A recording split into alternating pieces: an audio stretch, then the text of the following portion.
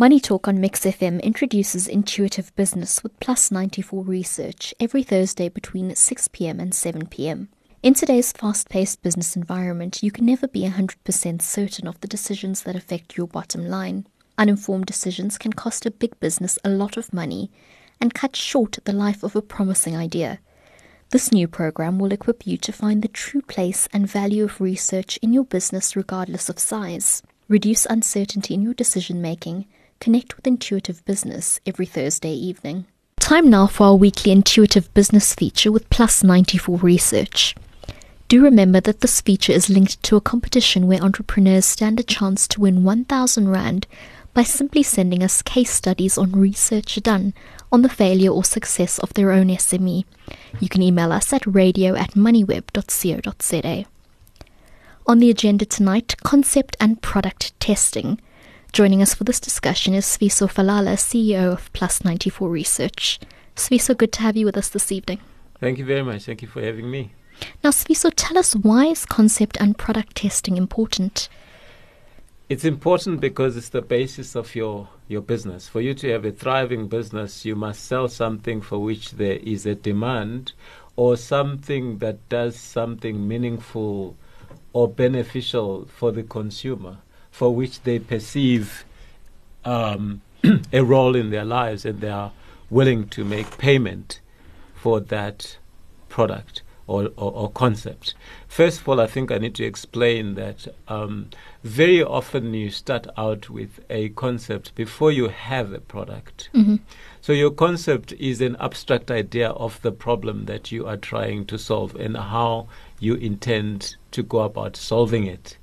Then the product is the result of that process, where you now have a solution for addressing that problem. So it's important to test both the concept, that it delivers on market needs, but also the product, that it lives up to what the concept promised, and that it is beneficial, and that it is worth paying for, and that it is worth buying repeatedly, time after time. And not all products meet this criteria, and therein lies the reason for failing to sell your products and services. As you say, this is really something that can make or break businesses. So tell us, how then should concept and product testing be conducted? At the outset, it depends on whether you are offering what is called a Me Too product, which means that you're just offering what your friend down the road is offering, what the other company is offering, in which case you may perceive that there's no need to test it because you've seen that your competitors are selling it and it is selling very well. Therefore, why should you test it? So in such instances, you may need to have a revised version, a better version of your own products, as we see in the tech space, where you have, for instance, an iPhone as a product, and you have a Samsung as a product, and then you have versions of an iPhone and you have versions of a Samsung.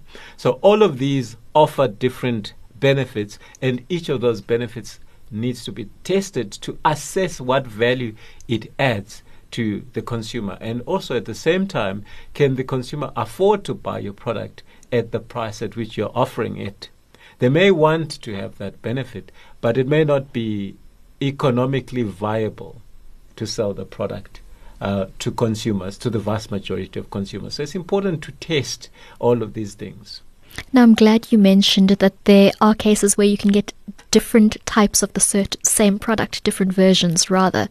So tell us, is it sufficient then to just test products from the outset, or should they be tested at intervals even when they hit the market?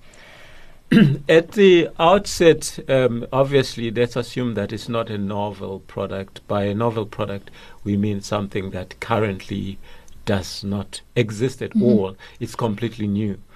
If it's novel, then you need to test the concept as well as the product. It is best to test it at the beginning to minimize risk before you go to market. You asked earlier, how do you test it? You can subject the product to a focus group discussion environment, a controlled user environment, where potential customers can come and try out your product and give you feedback, and at the same time discuss its features in a way that allows you to see where it does very well and where it doesn't do very well. So that is by way of a central location, controlled environment where you are able to test that product. But you should also be able to give the product, depending on the nature of the product, to the consumer to try out over a period of time. Because most consumers tend to use their product with their family, with their friends. They ask for comments. What do you think about it? And therein lies the endorsement of the product by those that they love and those with whom they enjoy that product. So when you do an in-home trial of the product, you allow it to be tested in conditions that are normal for its use. Would become normal for its use once it becomes a product that is on the market. I suppose that's also the danger that comes with testing products among people you know that are going to use them. So when it comes to setting up focus groups, how do you ensure that the group has the right mix of potential users? Yes, that depends on your idea. Someone might feel, for instance, that they need to come up with a product that targets the high end of the market because they perceive that their product is specifically suited for them. Say, for example, you want to create a walking aid, a product that you use for walking, and as you use that product, you also manage to burn calories and make your muscles more toned or stronger, and you get fitter out of it. You may decide that the target market for this product would be higher LSM groups. And that helps you to decide how many people you are actually targeting.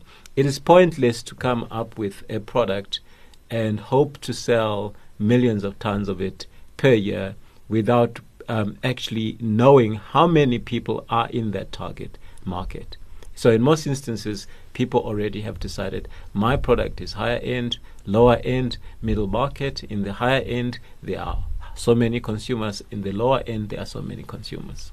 As you mentioned, products and also consumers may differ, but are there any hard and fast rules that entrepreneurs and even big business can use when it comes to testing these things? Yeah, I think the most important rule, the first and the most important rule, is that big businesses normally do not take chances by launching a product purely on the whim of the technical or the innovative or the research department. They need to subject that product to market conditions and to consumers so as to minimize the risk of failing, because when the product fails, a lot would have been invested in its research, a lot would have been invested in its development, its launch, and so on and so forth. And it's not good for the reputation of the company to be associated with products that failed because they were not well researched. So the rule is that it's very, very important, no matter how good the product appears to be, to at least subject it to a preliminary market test. Even if you want to sell a new brand of margarine, and you know people eat margarine, or a new brand of butter, and you know people eat butter, but you don't know to what extent the market is saturated, and you don't know which brands of margarine they use together and how they switch from one to the other, and what specific role your product will play in that mix.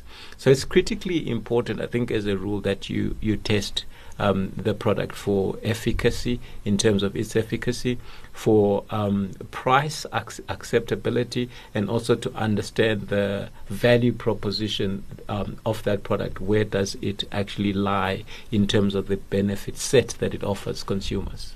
Sifiso, that's where we're going to leave things this evening. That's Sifiso Falala, CEO of Plus 94 Research. Intuitive Business was proudly brought to you by Plus 94 Research.